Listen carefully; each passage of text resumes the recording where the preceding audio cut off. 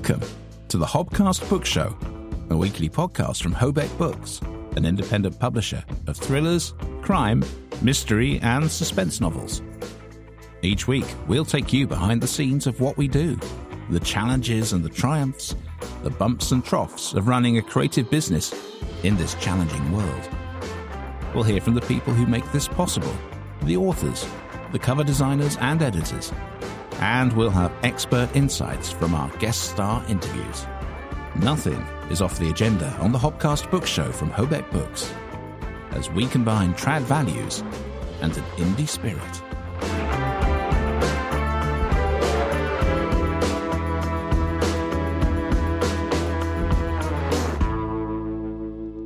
Hello, and welcome to the Hobcast Book Show. It is episode 146 of the show. My name's Adrian Hobart.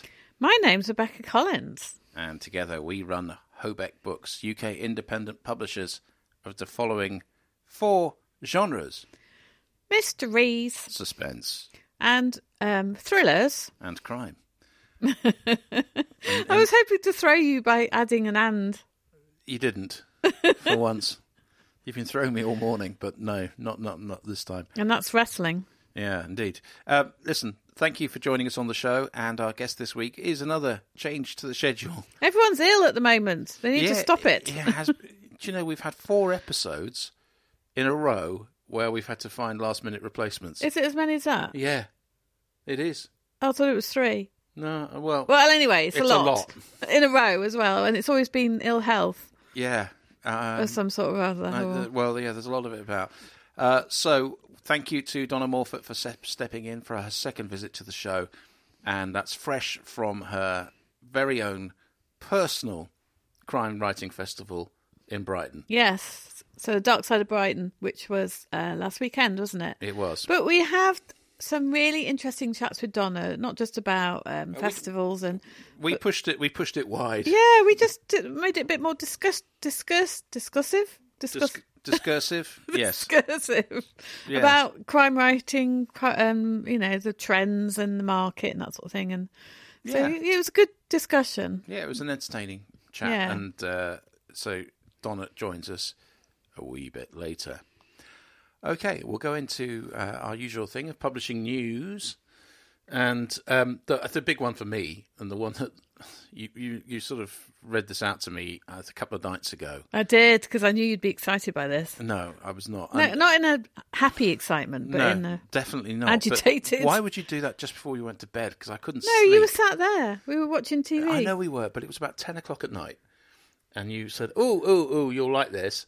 And it was the announcement that KDP, Kindle Direct Publishing, are doing a beta test in the United States of auto audiobook narration for independent authors. And what they're doing is they're inviting certain authors to use this new system to have their books automatically generated with narrators, and they can choose the voices from a pool of it'd be like machine-learned When voices. with SatNav, when you used to be able to choose Australian Ken or... Yeah, well, yeah, a little bit like that. Anyway, so this is this is not a surprise in many ways. However, I think that Amazon and Audible had been, for a couple of years, enjoying a halo around themselves from the narrator community and indeed the audiobook community, because hitherto they had said they would never, or they weren't prepared, and the rules were you couldn't have an AI narrated book on Audible. But as someone pointed out a few weeks ago, don't think for a minute this is because they're anti the principle. It's because they're working on their own system. And so it has now proven. And so what it is that there is a big debate now in the United States, because narrators in the United States are in fact unionized. They're part of SAG-AFTRA, the Screen Actors Guild. And that has protected rates for narrators. There is a minimum amount that you will be paid if you're working for a United States production company. And that has sort of protected incomes. But in the background to this, what KDP are saying is that this is not to do with the Audible Creative Exchange, where I started my career picking up work from there. ACX. I was going to say, some people might not actually connect that with... No, ACX is a marketplace where narrators and authors meet. Now, that wasn't subject to those rates of pay. No. It was much, much more, much cheaper for people to get their books made. Which is why a lot of self-published authors do go to ACX. Right. Now they can, in the United States at least, they're starting the process of launching AI-narrated books, and they will go onto Audible. Now, this is a really significant change in many ways. It's open to question how effective it's going to be, but you can pretty much guarantee it's going to be okay. Whether or not it's going to deliver the emotional heft that you expect from your books, I don't know. But it is definitely not something that I would welcome as a narrator. No, of course not, because it impinges on your earning career. Yeah, absolutely, in my opportunities. I mean, they people will still pay a premium for someone to narrate their books if that's what they want to achieve. From a quality point of view, and an artistic interpretation or a particular voice that you like. And I know that, having been in the booth for a lot of this week, doing some middle grade fiction particularly, just how challenging it is to create all the different voices that you need to deliver a particular story. Now, a single AI voice simply couldn't do what I've just been doing this week. Not at the moment, no. No, but it will happen eventually. Mm. But I don't think it's a particularly welcome move. I think it is disingenuous of Amazon. What a surprise. Yeah, I mean, they're in the business to make money and to help people publish on their platform, because if they publish on the platform, they make more money. So yeah, look, the flip side is, if I were an author, couldn't afford to do audiobooks, then I can generate some income from it. Then happy days. That's the way you're going to look at it. Well, I mean, it's actually relevant to the interview we had with Donna today. We were talking about self-publishing, and she said she just hasn't got the money to do any marketing. But this is an example of something. If she were to self-publish and she wanted an audio version, she could do it this way. Yeah, and look, and let's be honest. I mean, there are, probably 3/4 of our Hobeck books are not in audio yet because I haven't personally done them yet, or we can't afford to find narrators that suit the titles. Is the truth of it, and I don't think we would rush to do it. I mean, we were in a conversation at Rachel McLean's wedding. I was having a conversation with another figure in the industry who was saying, well, why don't you just go to ACX and get people to do royalty share? Because I don't believe that royalty share is a good principle. I don't think that it's fair for narrators because you get paid so little. I have done royalty share, and I think the most things that I've ever, the book that did the most sales was a Clive Wood, my very first project, which was a Clive Woodward biography, and that sold 450 copies, of which I got 20% of those royalties. So, you can work that out. It's peanuts, and I mean, I'm not. It's not worth it. It's worth it as a starting point, and I did half a dozen projects like that to get going, but it's not a living, and so I would not expect narrators to work for Hobeck for that sort of return. It's just not fair. So we're not going to go down that route. But it is another signal, big move within the industry with AI. And in fact, unfortunately, behind the paywall of the bookseller, we've not paid for our subscription because we don't think it's good value for money, really. Truthfully, you can see 2 free articles a week, but one of the ones that they've put behind the paywall is a new set of guidelines that publishers in the UK are putting together for AI and its use. So interesting, but we'll find out eventually. That'll emerge, I'm sure. Anyway, that's the big sort of big development. Yeah, the biggest news. The thing about AI, it's one of those things where there's no point fighting it on an individual level because we're just never going to win. No, we're not. But it's what's happening with the and there's been this big conference at Bletchley Park, which was put together by the British government, and Rishi Sunak in particular has put his stamp all over it, where people have been talking about the dangers of AI and the number of jobs that are going to be, job roles that are going to disappear from the economy because of AI replacing them. And, the thing is with the AI creators, they're just saying there, well, look, you have to change your attitude to accept it. And that's it, tough. But it feels a bit like, the Luddites shoving things in machines. Well, it is. And we were talking about this the other day, how the current model of capitalism, a capitalist economy as it exists now, is not going to exist in 20, 30 years' time. Well, not even 5 years' time. In 5 years' time. And it's another it's another revolution. So we had the agricultural revolution. Then we had the industrial revolution. And this is like a technology revolution. Mm. So things are going to change beyond recognition. And what's the point of fighting it? Because you're going to lose. Well, the point is... What happened to the Luddites? Well, yeah, but where does a human creator sit in that world in the future? Because once people accept that AI-generated content is here to stay and they're prepared to actually pay for it, that really means that the people who, the original artists... What's left then? There's all sorts of different elements of creativity that AI is now replacing. But one thing you just said is it's not just that side of the economy. There's so many elements in the economy where people's livelihoods and their careers are going to be replaced by AI. So it's not just the creators, the creative people, the designers, the writers. It's if you think about the one industry that is perhaps most obvious is a lot of legal work. Yeah, and medical as well. Yeah, and that's going to get replaced. And, so paralegals, anyone doing conveyancing, for instance.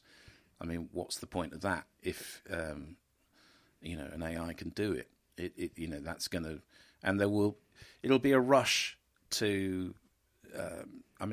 the sort of current economic model is to try and replace expensive people with systems as fast as possible.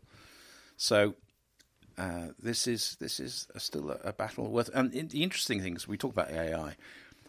If you think about it, this week the significant cultural moment. It's an arguable thing, but anyway, the Beatles released Now and Then, which is the last ever song the Beatles will put out. So this is a song you've just played to me without telling me any context. Yes, and you said, who's that? Tears for Fears. And I said, this is a bit dreary. It sounds like Tears for Fears. Right. Well, it was the Beatles. Sort of. And I say sort of because for those who haven't been following the sort of provenance of Now and Then, it starts with a demo tape recorded in 1975 on a cassette by John Lennon, his voice and piano. He was tinkling around trying to sort of work up a song. The lyrics are fairly scant. It's got some interesting key changes and chord sequences in it. It's a melancholy song. It is and Yoko Ono gave that tape to the Beatles in the 90s, but they couldn't use it because the voice and the piano were too closely entwined. They couldn't separate the two. Until now. And the reason they could do it now is because Peter Jackson, the director of The Lord of the Rings, etc., and They Shall Not Grow Old, used the technology. He also put out that massive umpteen hours of Get Back, the film, recently on Apple. Basically used new technology which allowed them to machine learn John Lennon's vocal part and recreate his voice without the piano in the background. And then they worked from there and added strings and a bit of George Harrison playing guitar from before he died.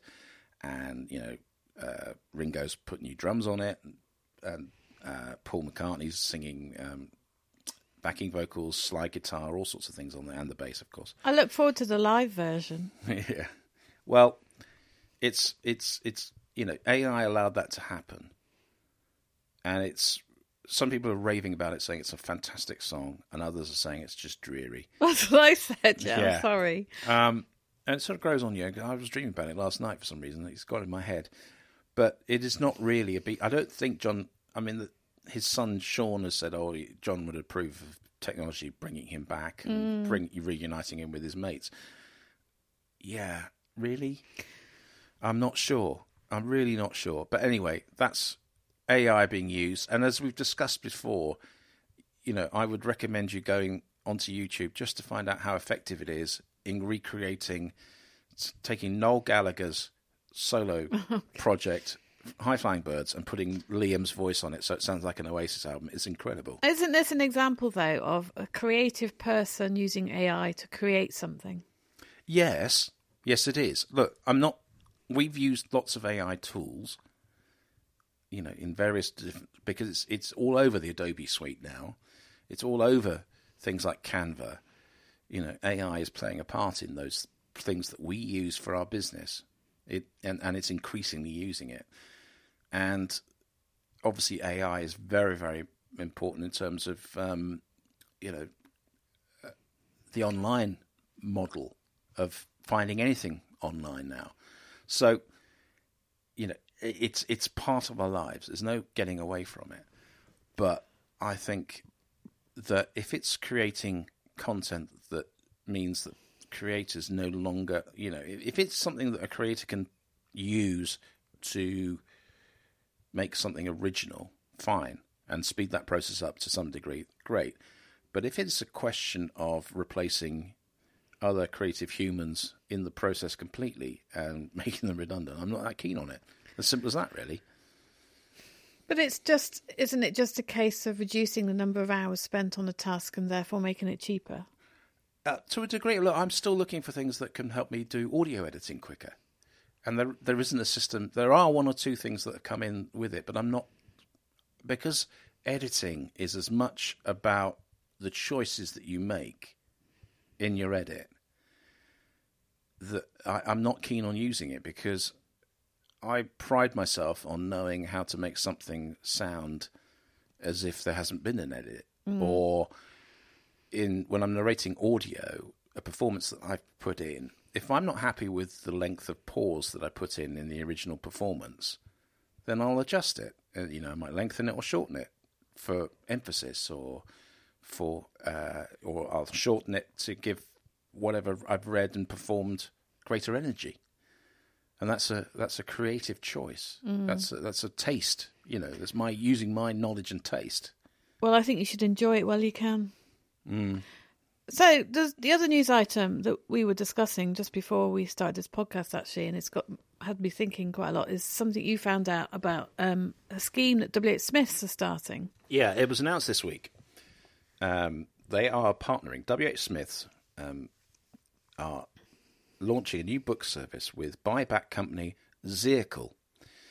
Zirkle will be offering customers the opportunity to swap their second-hand books for money off their next purchase with a WH Smith e-gift card. So here's the principle. You go onto the website, you say what books you've got, and it says, we will give you X amount for you enter the ISBN, basically. Okay. And you tell them what the condition of said copy of whatever book it is. To give you an example of how much you might be getting back.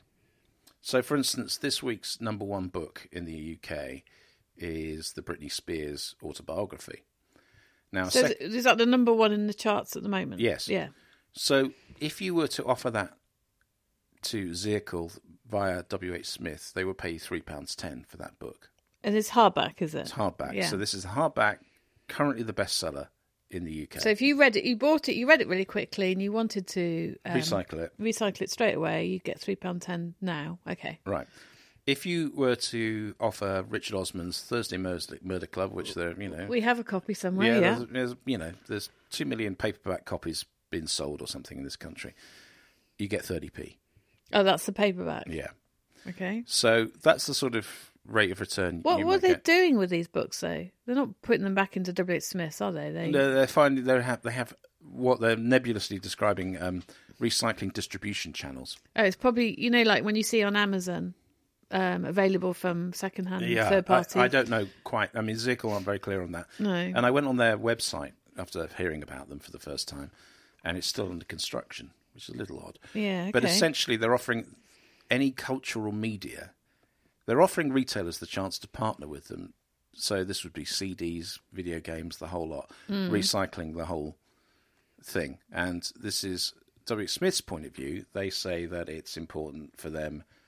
This is a very exciting new scheme for W.H. Smith, says Ian Sanders, who's their development director. And it makes great sense for our customers and our business to support a circular economy for books.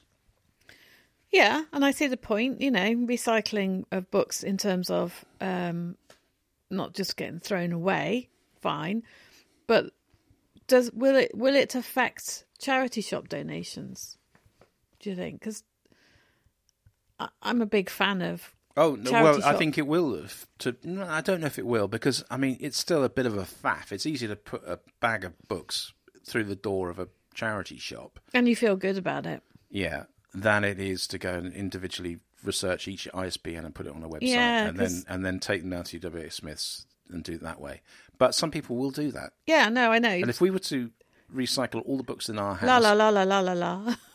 The 4,000 books that we have knocking around here. La, la, la. You're not saying that. We could pay for Christmas. No, you're not saying that. I didn't hear that. It makes sense. This place is cluttered. We should get rid of... we should recycle. No, I'm very attached to my books. Thank you very much. I know you are. You could do with yours if you like. Oh, I knew you'd say that.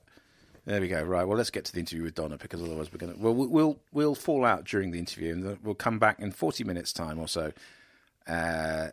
In a different mood, hopefully. Maybe. Who knows? Anyway, Donna Morfatt, as you know, is one of the most energetic supporters of the UK crime scene there is. There's no other way to put it. She's a star. Yes, she is. And Donna organised. You described it like, this fantastic festival. This is all off her own bat and at her own risk. And this, shows how passionate she is about supporting UK, especially the independent sector, where she brought together some of the big names of the indie world, of the trad world, with the rising stars of the indie world at her event in Brighton last week at the Old Ship Hotel. Amazing dedication to the cause. But also, she is one of the most prolific bloggers and reviewers in the country. Yeah, she always says yes to our books. Absolutely. Well, as she explains why she feels that way. But it is always a pleasure to speak to her, because, if anyone is spotting trends in what's happening in the UK crime scene, and given that she knows pretty much everyone in the UK crime scene, because she makes sure that she tries to get them on her Facebook page, then it's Donna. So let's talk to Donna Morfatt. Well, it's so lovely to have a return visit from Donna Morfatt. Thank you so much for joining us, Donna. And jumping at the last minute. You're very welcome. I'm very glad to see you keep saying good luck. I know. I said it by email. I think I got her worried. Well, look, I'll tell you what. You're a glutton for punishment, because, you're the second time on the Hobcast. It's just a week after your busiest weekend of the year, when you were hosting an event in Brighton. And third thing... Oh, there's a third thing. Go on. Well, you got another random question to face. So... and I thought of it in the bath just now. I don't have another one, because I think Rebecca started it the week after I done it last time. So there's You missed it, didn't you? Yeah. You missed it. Okay. Right. Okay. Well, in which case, you're reverting it's your to this. first random question. Ha ha. Well, Donna, look, it's lovely to speak to you. And let's just reflect on last weekend then. It must have been pretty mental, but what a fantastic cast of authors you drew to Brighton last week. Yeah, I know, me and my bright ideas. But it seemed to go really well, which is nice. It was great. Really good fun, and really tiring. What magic do you employ to persuade? Now we remember. What magic? No, we witnessed the magic at Harrogate when you got into Mark Billingham. Oh, that was funny. Yes, yeah. and Oh no yeah, choice but to come. But I don't know if did he make it? Did he welch on you? no. What was he doing? I can't remember. I asked him again, and something to do with getting the schedules right with his wife. So yeah, he didn't make it, even though I told him that he was. I mean, Oh, well, he's not going to wriggle next year, that's for sure. Are you going to do it again? yes, I already have the date planned. So yes, I'm doing it in March. I mean that's quite soon though, because I saw your post and I thought you were saying you having a break, and then it said until March, and I thought that's I know. not much of a break. Well, I'm going to do this one in March, and then I'm going to leave it a year to do the next one. But I will keep doing it. But this one, the one that I done last February was a breeze. This February actually was an absolute breeze. But this one in October was a lot more difficult. And I don't know if it was because of the weather, because of half term. There's a lot of illness, a lot of COVID. So yeah, so I wonder if sticking to the earlier part of the year might be better. There's Maybe. also this factor that, yeah, you're right. I mean, because if you're in February or March or whatever, that's the beginning of the season, if you like, for festivals, isn't it, and gatherings.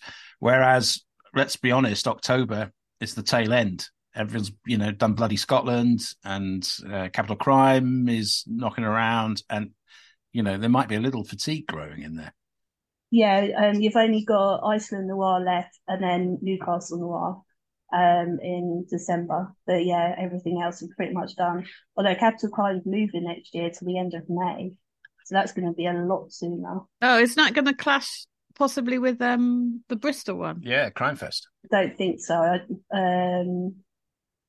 Is it the end of? Yeah, I Well, think we'll it's. we'll check the dates. But anyway, that's an interesting. So, and, it could be that there's a crossover there. That some of the American authors come over for both. Yeah, that's true. That's a good point. That would be a good thing. But in terms of who you did manage to get there, take us through it. I mean, because it was pretty impressive. So I had on the Saturday I had Vasim Khan and Abir Mukherjee closing for me. So they just had a chat. And then on Sunday, I had David Fennell, Ellie Griffiths, William Shaw, Leslie Thompson. They're sort of the bigger names. And then all my indies. Yeah, Go on, all your indie. give some of your indies because we know well. Is he Obviously, I an had, indie? He's published with us. Yeah. Yeah. had the lovely Brian Price, who is yours. Malcolm was supposed to do it and then he had to cancel. I had Alex Scarrow, who's Oh a friend. yeah, yeah. T.G. Reid, Lee Russell, Graham Bartlett, William Shaw.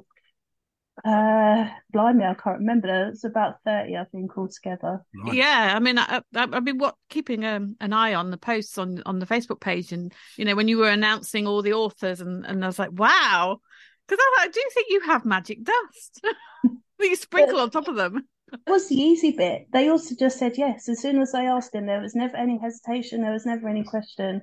And as soon as someone dropped out, I had people offering to step in. And I ended up having a bit of a reserve list.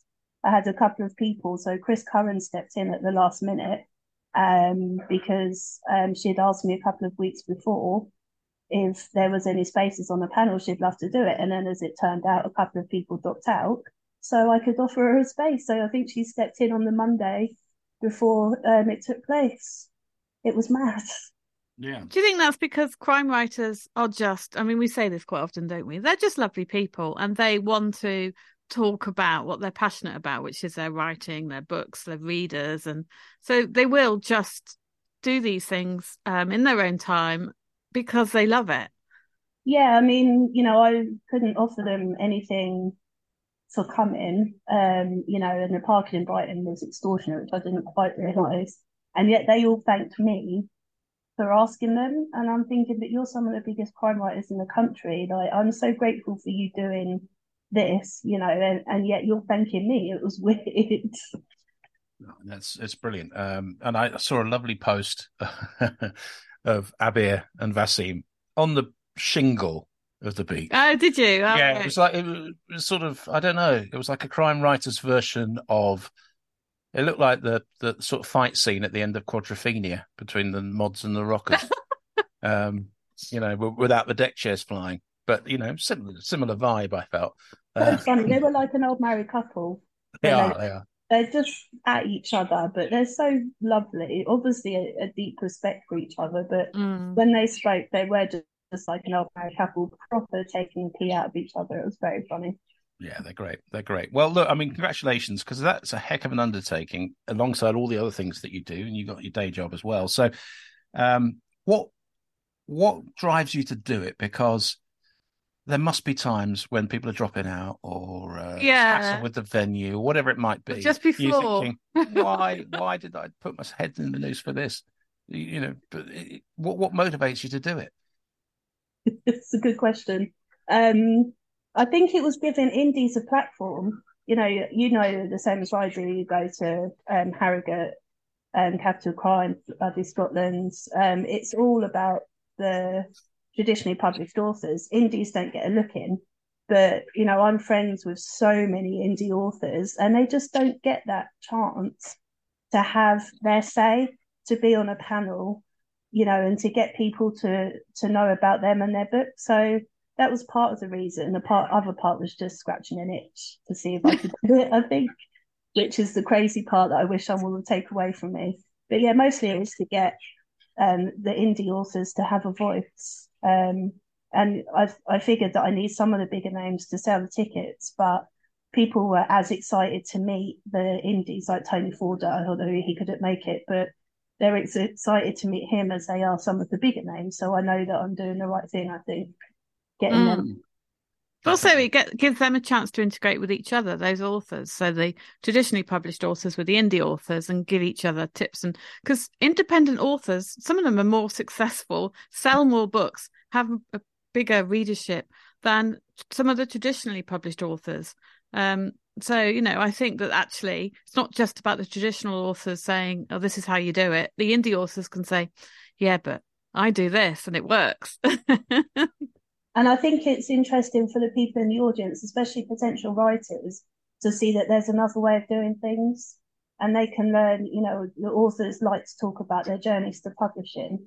And if someone's sitting in the audience struggling, then they can see that actually there is an alternative. And one of the authors on one of the panels said that actually self-published authors are now earning more money than traditionally published. So, it might give someone in the audience a boost as well to know that actually, okay, they're struggling, but there's an alternative way of doing things. So I thought that was quite nice as well.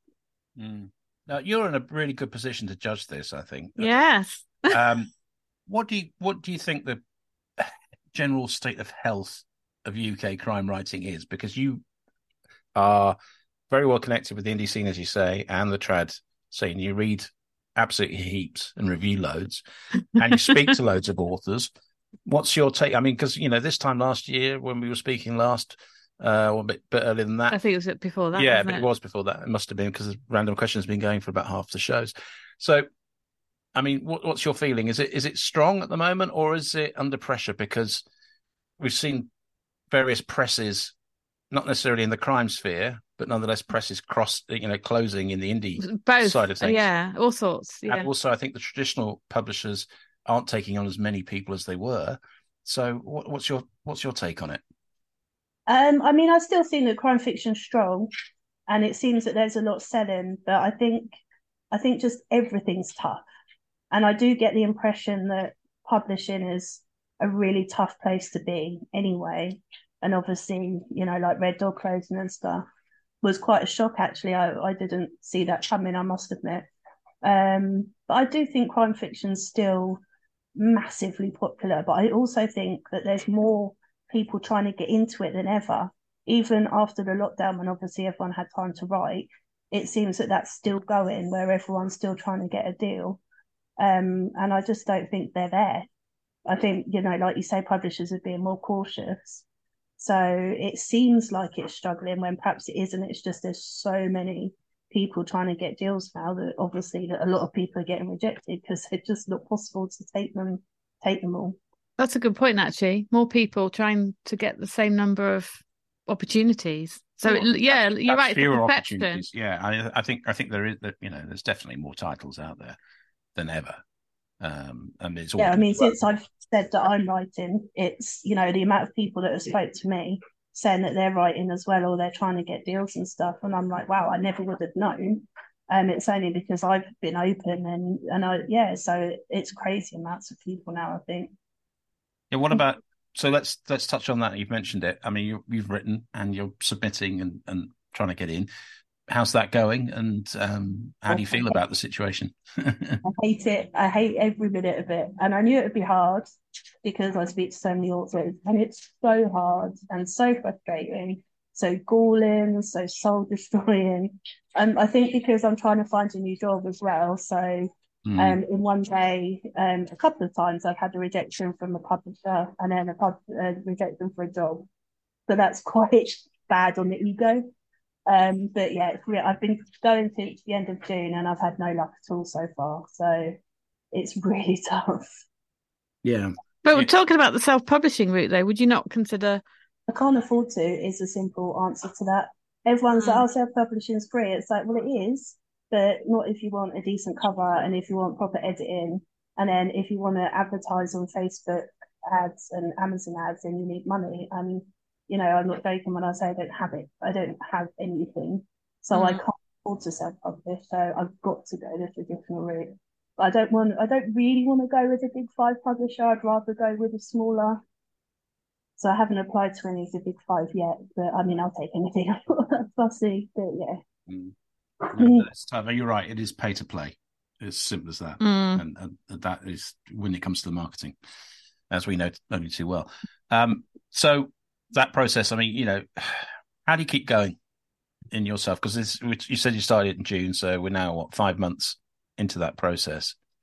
How do you keep going on that process? Partly because I've had a few people read my book and say how good it is, so I know that I've got something that's worth pushing.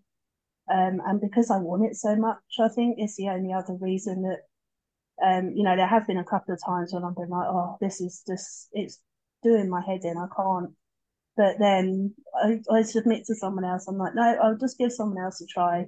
And I'm the one that tells authors to not quit. So then I'd be a massive hypocrite if I'm like, I can't do this anymore. And I'm quite good friends with Guy Gardner, and I've nagged him incessantly. So I think if I was to say I give up, he'd be like, no, you didn't let me give up, so you're not. And he wouldn't let me. He would want me to prove that I'm submitting to people because he's a sod. I hope you're listening, Guy. I'm sure he is. He listens to it every week. So, that's fair enough. I mean, yeah, you do, as an encourager of writers and as a, promoter of it in terms of the things that you do with the interviews you do and the reviews, I guess that you are committed. But, I admire you for doing that. Yeah, no, you've got the passion, and I think that's one of the most important elements in this writing life. But it's interesting, isn't it? Because we were watching. I mean, it was wonderful to see him on UK Crime Book Club, whatever it's called. Oh, Ian Sir Ian Rankin was on with Samantha, and earlier this week with Sam, and how much even though he's at the pinnacle of British UK crime writing, and presumably will always be there, he always says luck still has to play a part in the whole process. What was interesting about that was he was talking about how he was a middle-lister for a long time. That I don't know if people know that term, middle-lister. That's basically people who they get a publishing deal, but they're not given the big marketing budget. They sort of trundle along.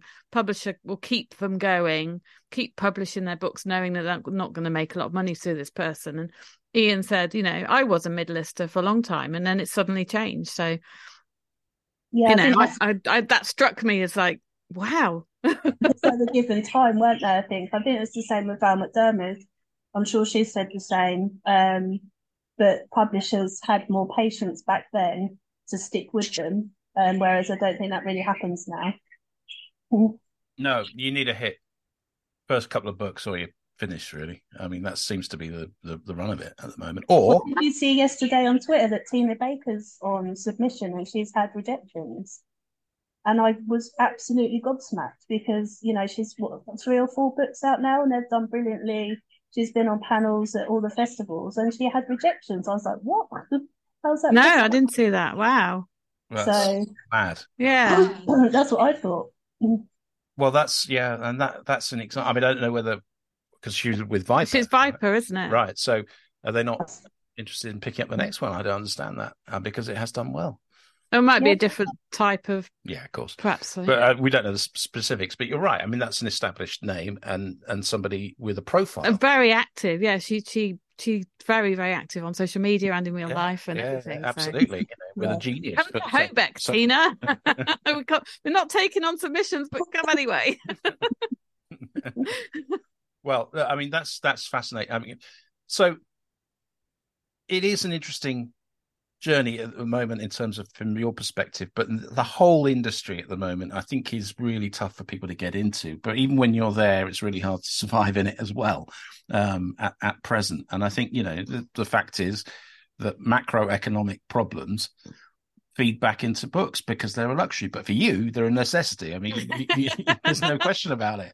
And more power to your elbow. I mean, if we were to I mean, how much of your, I suppose, given that things are tough, right? We're not denying that. Could you give up books in terms of buying books? No question. I mean, I'm quite lucky because I advance read, so I get quite a lot of free books. But then I do feel like I have to give something back to the authors because they need the money as well. So I do try. I mean, my signed book collection, but I've had to cut back on those because I can't afford them at the minute. But I still get gifted quite a few. But no, even if I didn't get gifted any, if I didn't have our advanced copies, I have to have something to read. I have to, otherwise I get twitchy. I don't feel right. I can't not have something to read. So yeah, I'd never ever give up books. Well, I can promise you, as long as we're going, you're going to get offered blog tour places with us. So you're going to get, a good stream. Not bad luck. No, but I have to say, Donna, you're one of the people, you are always one of the first to reply as well. And you're always so enthusiastic. You're like, hell yes, I'm going to read that. Because you don't produce bad books. So it's an easy way. That's, that's pretty much the aim. That's very sweet of you. When you're reading across the whole genre at the moment, I mean, what trends are you seeing at the moment? Because we went through, if I can think about it, since we've been publishing, domestic psychological fiction was massive, particularly when we started. Police procedurals are always ticking along. Yeah. And they've kind of, I mean, there's been I think there was a phase where everything was really gritty.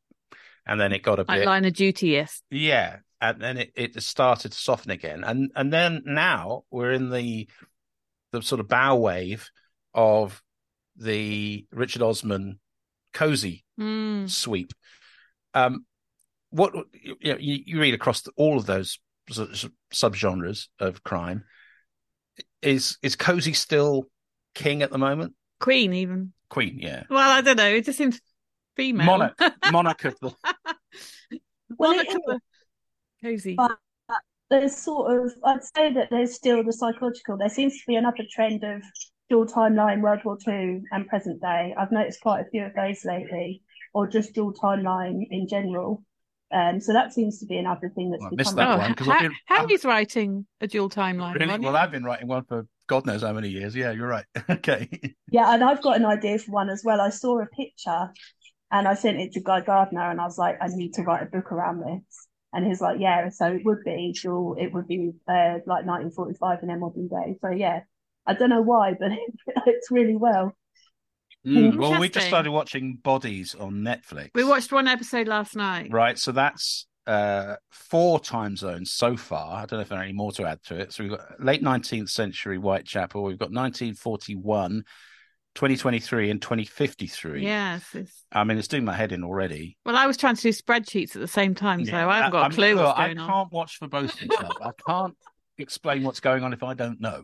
is the honest truth. I mean, it's a struggle every day trying to explain what's happening in Neighbours. I know. I'm always asking you, aren't I? Like, oh, I don't know who that one is. Oh. I mean, let me give you an example, Donna, and I'll give the audience an example. Oh, so in the new Neighbours, for those who aren't keeping up, Neighbours shut down last year, then they was reanimated by Amazon.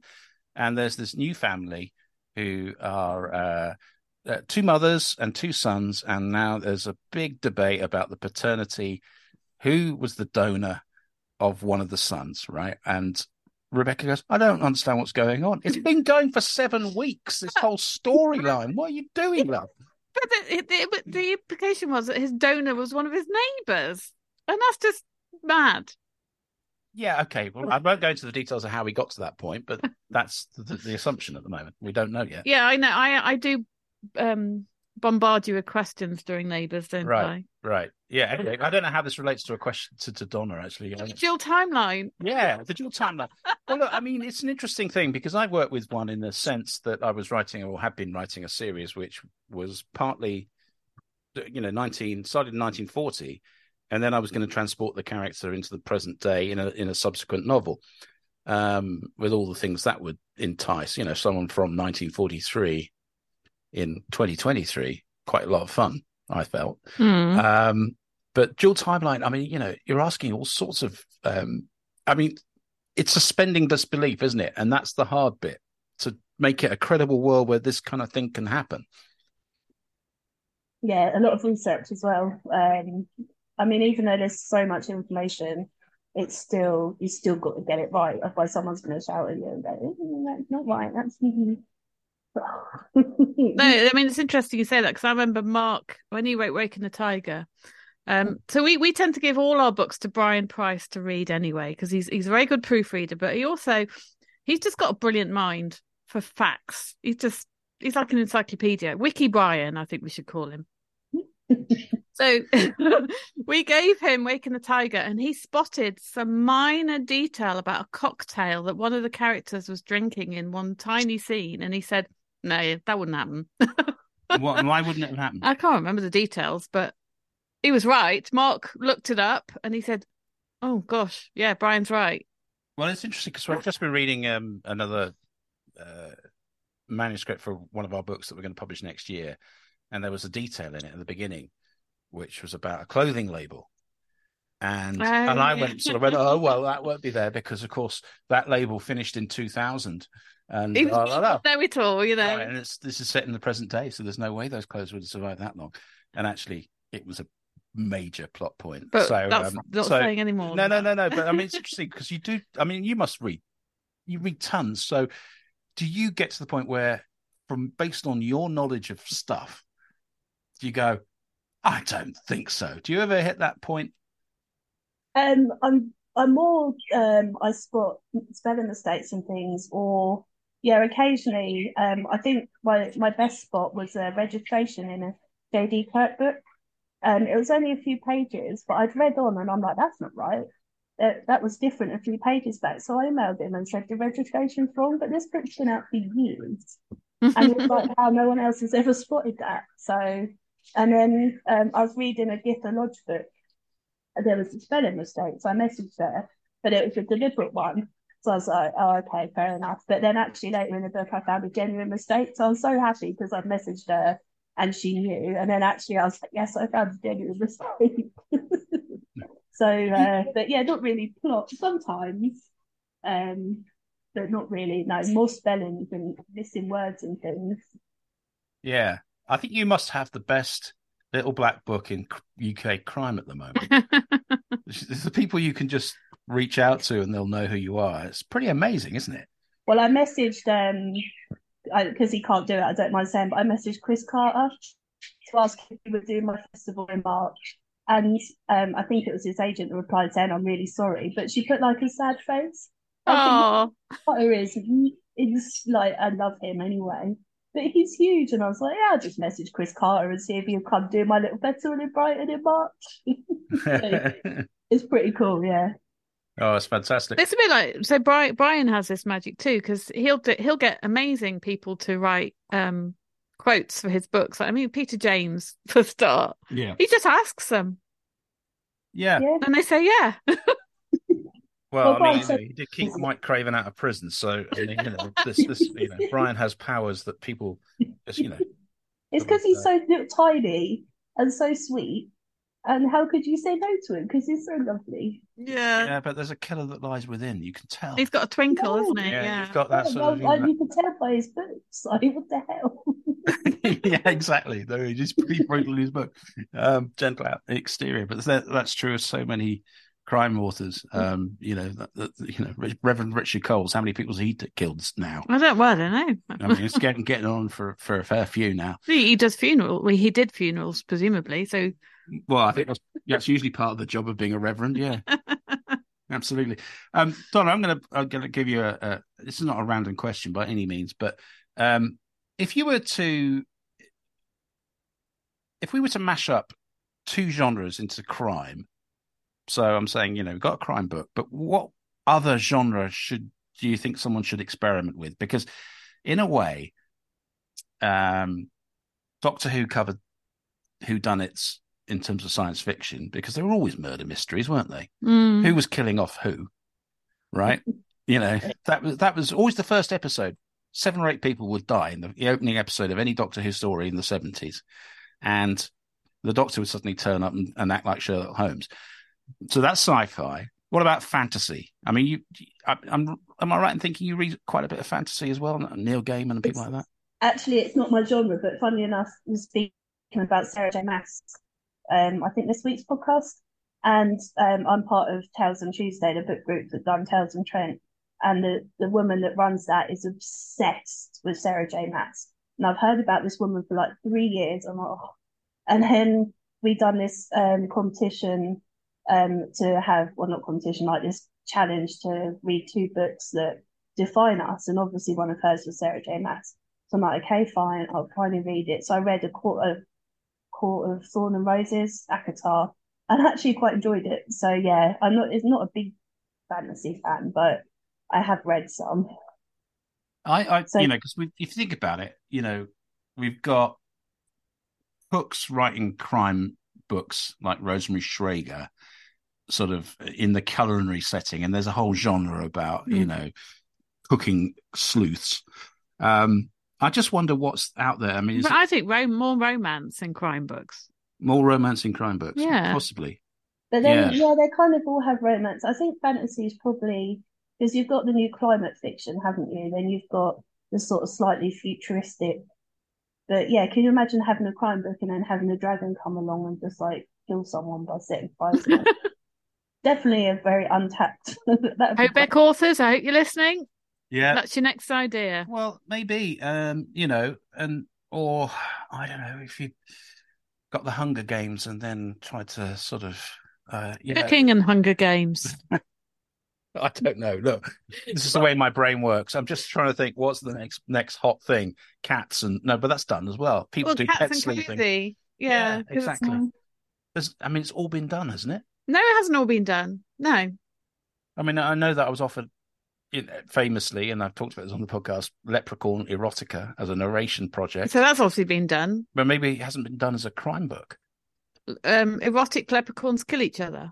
Or just, try and figure out who's killing the bigger people. I don't know. I'm randomly a named character in a book called Erotic Zombies. You are? Yeah.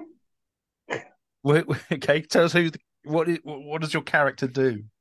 Thankfully, again, it's part of Tales on Tuesday, and the author came in. She's American, shockingly, and she wanted to write a book about our book group. So she asked if she could use our names, but one of the guys that was particularly asking questions is one of the erotic zombies. So he's the one that has the relationship with the zombie woman, and she pleasures him on the front lawn and stuff. Whereas thankfully, we just think that he's lost the plot and try and get him help. Me and Claire, and we just agree. But I can't deny my existence in an erotic zombie novel. That's good. I like that. I think we've got the tagline for this episode. I'm in an erotic zombie book. Well, I did start to worry because I've a named character in quite a few books now. I'm really lucky. But the first 2, one was Sean Campbell, where I was a sex mad MP that takes young boys into my hotel room. Then the next book that I was a main character in, I was selling myself for sex because I couldn't afford my bills. I'm thinking, what? What's going on? Why? I don't Yes. mind being a killer or being killed, but why am I some sex mad person in these books? Well, here we And then go. all This is these something we didn't zombies. know about you. Okay, did you know my dad is in one of Lewis Hastings' books? Is that right? Yes, by accident. They're just the same name. But when we were reading the submission, I was like, "Oh, it's my dad. He's a scientist in Well, Seven Graham of Swords." Bartlett's books have my old boss as his one of his characters, which was weird and is weird when I read them. Is his exact name? So I was like, God, that's my old boss. That's odd. Mm, Yeah, mm. just coincidence. But, So let's think ahead then to, March. Who have you got on your hit list? Can we say? Have you Simon approached Pernod, people? yeah, Simon Pernod I asked yesterday because I've been trying to get this guy to come on my page for an interview for like 3 years, and I haven't given up because I genuinely like his books and I like him. So I'm like, no, I'm not quitting. I'm gonna get you for an interview, whether it kills me. But I was like, I'll ask you for to come to my festival as well. And then I'm going to ask Imran Mahmood and Tony Kent. Um, yeah, and then I'll see who says yes and who says no. Fantastic. Excellent. Oh no, that's Yeah, I look brilliant. forward to seeing And it'll be Brighton again, presumably. Yes. And then people were asking me to travel it because it's dark side of Brighton. I can make it dark side of wherever. I'm like, oh, yeah, okay. Sure, that's fine. I'll travel Dark it like Side of Well, it could Wolverhampton. be like the Lollapalooza tour, couldn't it? I mean, you could actually get a coach. What kind of Uh, large? well, yeah, that'd be a little slow, but yeah, you could have a coach load of crime writers. Um, one of those double-decker jobbies. With a trailer out the back. I don't know what the trailer contains. Usually the band equipment, I suppose. The But weapons. and it could tour the country. Could do sort of one of those half terms. You could do a week. And just think of the mayhem that would Especially if ensue. somebody died on the bus. Yeah, Then you got a novel. yeah. And I don't know who I'd blame first. Malcolm This Hollingdrake. could be its own locked room mystery, taking the UK's top crime authors, and one of them's Oh, bumped off. That yeah, would well, be amazing. they'd all have inventive ways of killing each other, and they'd all know the alibis and stuff, You'd wouldn't they? never work it out. No, Yeah. the police would be truly, even Graham Bartlett, who'd be on the bus at the But you time, know who it would would not be able to. be? It would be Donna, the murderer. Yeah. Do you think so? Yeah. Actually, no, I like all my crime writers too much. I couldn't. They're all so lovely. No, I think it would be Brian Price. Actually, yeah. No, I think he'll be the one that gets bumped off. That would be a twist. Dear. Maybe Well, there we go. Look, I mean, we've set you up with a plan now yeah. for the rest of the next 5 years. Oh But God, yeah. Authors I don't need. I need people to come and visit. I've got also in March, I've got someone that might come over from Turkey, someone that moved to Canada that's moving back this way. Oh, that's not Morgan Green, is it? Yeah. And Jess Kitchen, who might be over from Australia again. So it'll be quite yeah, it's mad.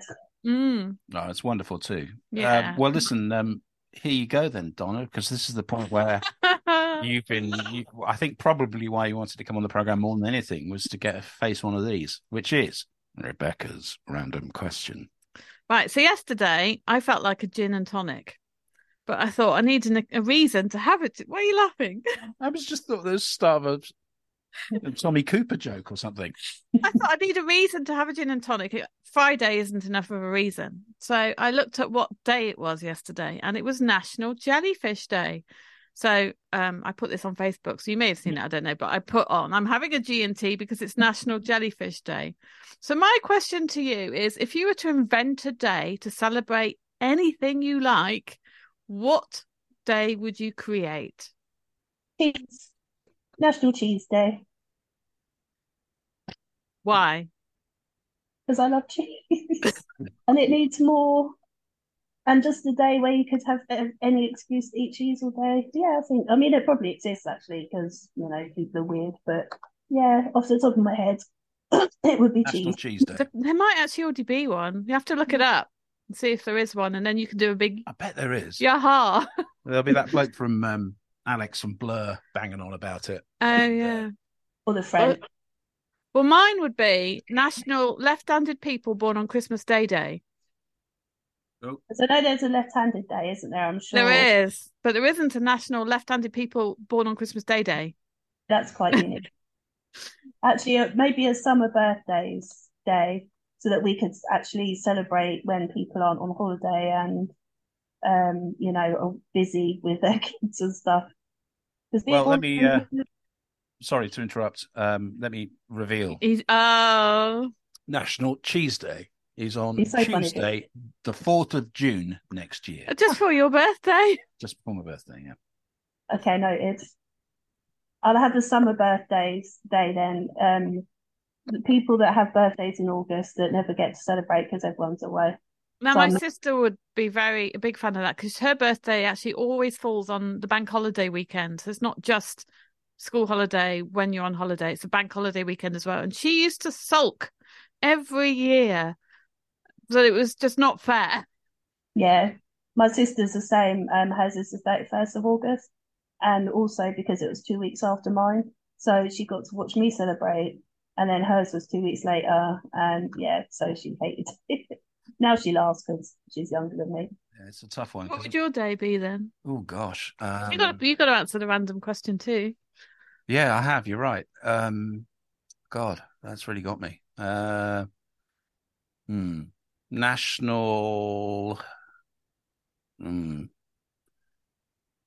Open the Door for Someone Else Day. Oh, that's very noble. See, or this is my other one, which is another, because I am been brought up to do that, and of course with automatic doors now everywhere, you don't have to do it, but that I always make a thing of it, even particularly for blokes who just like look at me weirdly when I do that, and sometimes you can be. I mean, it was funny because we watched your son the other day. We went to see Lang Lang perform in Manchester, which was fantastic, right?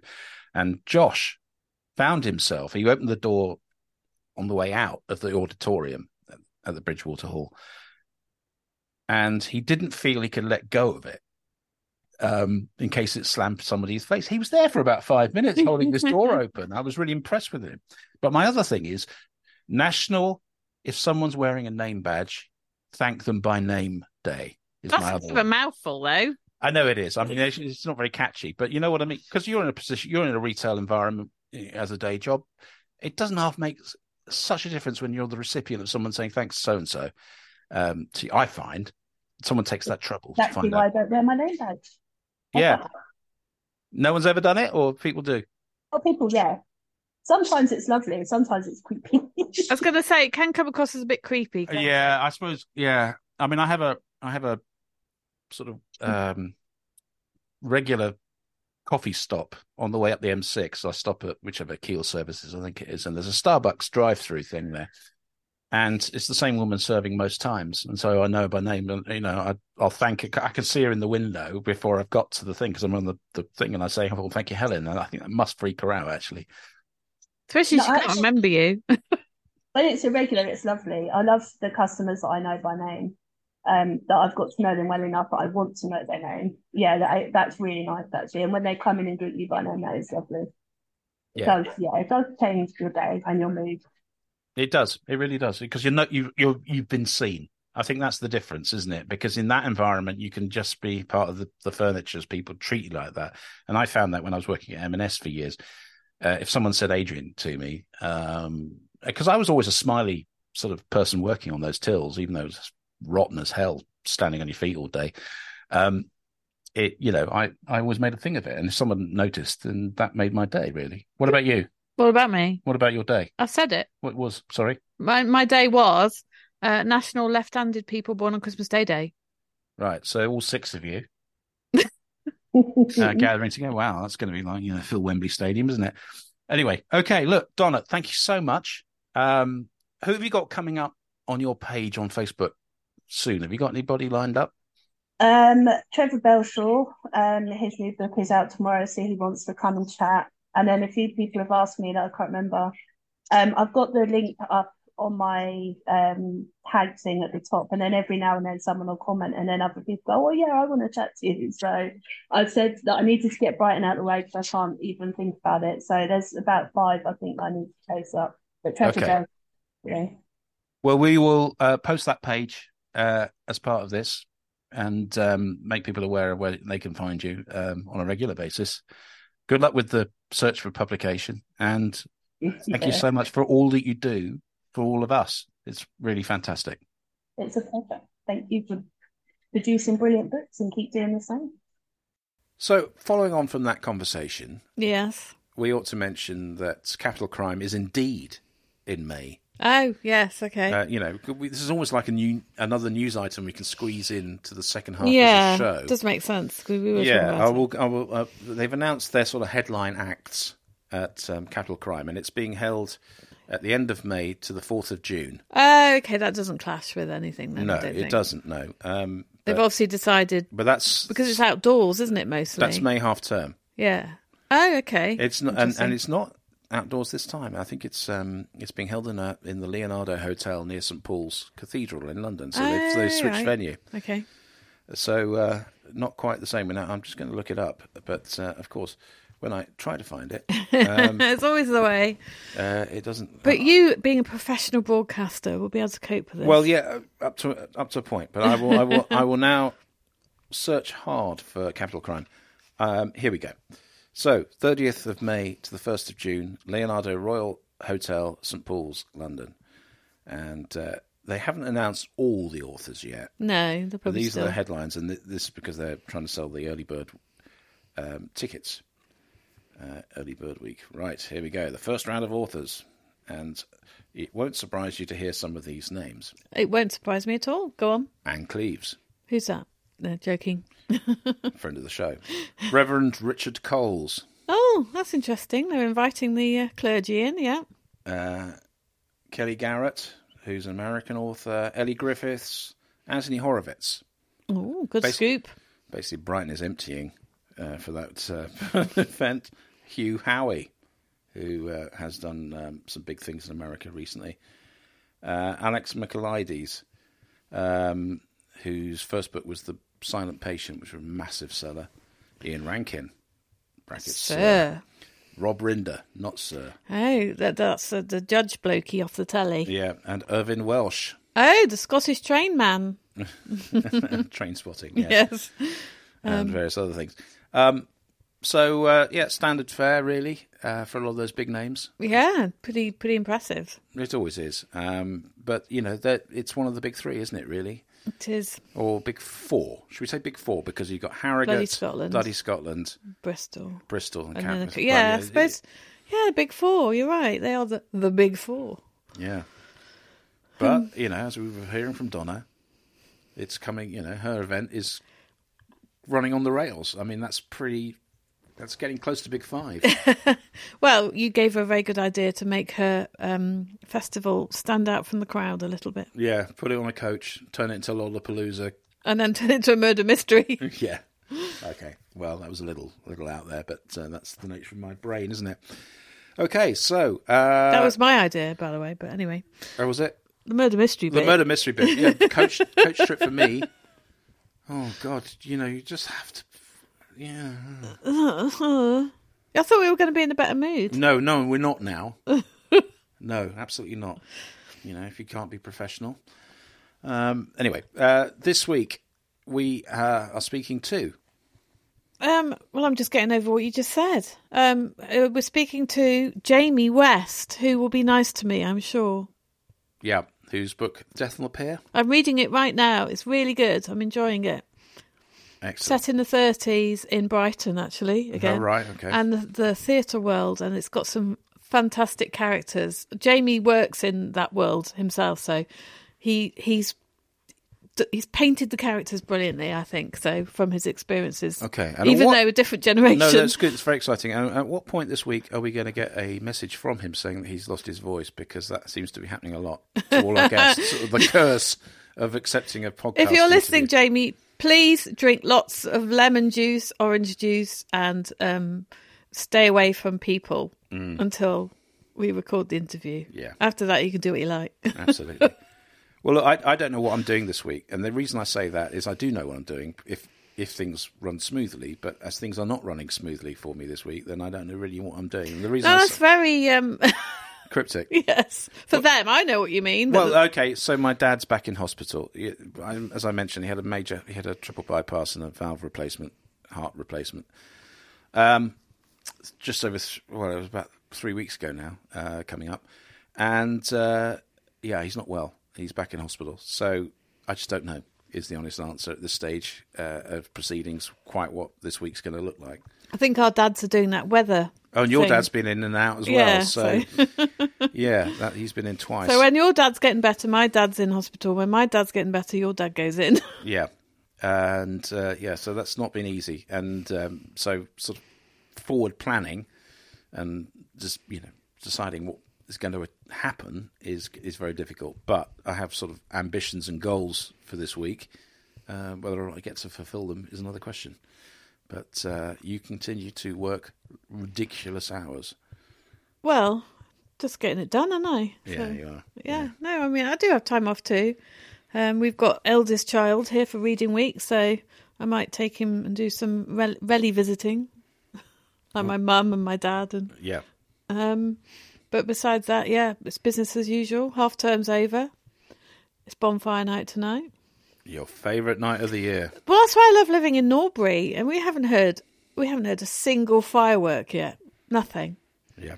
Except the bird going whack against the window this morning, which I did think was a firework. As we look out of the window on the patio, there is a dead bird there. And do you know what he said? The first thing he said was, "Oh, Aki."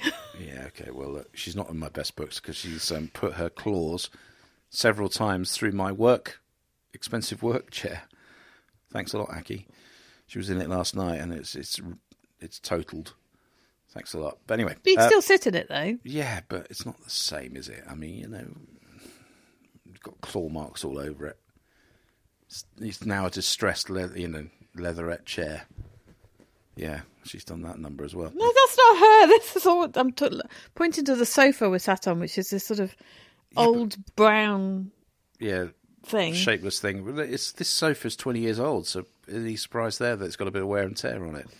Anyway, look, we're really disappearing into domestic bliss. Yeah, we don't really need to share all of this. No, we don't. Okay, so let's finish on a positive note. Yes. Look forward to the week ahead. And wish everybody I can't remember how you start the sentence. Okay. Well, I haven't plugged the website yet. Oh, of course not. Thanks very much for running that bit. This is, descending, isn't it? Thanks a lot for joining us again on the Hobcast Book Show. If you can put up with our squabbles for another week, join us again next week. As we say, Jamie West is our guest next week. In between times, don't forget to check out our multiple websites. 3 of them, in fact. The first being hobeck.net, which is our main home. Then there is archpub.net for our publishing services arm. Holiday home. And, excuse me, Adrian Hobart with a crackly voice, narration.com is our other website. Soon to be replaced by AI. Yeah, thanks so much. So between now and then, I've been Adrian Hobart. I've been Rebecca Collins. And we'd like to invite you to join us again next week. But in between times, have a wonderful and creative week. Bye-bye. You've been listening to the Hobcast from Hobeck Books with Adrian Hobart and Rebecca Collins. You can find the show notes at our website, www.hobeck.net. You can also use the exclusive Hobcast discount code for any of the products at our Hobeck online store. Just enter the code HOBCAST20 for a 20% discount. Don't forget to subscribe to the Hobcast and feel free to contact us with any feedback.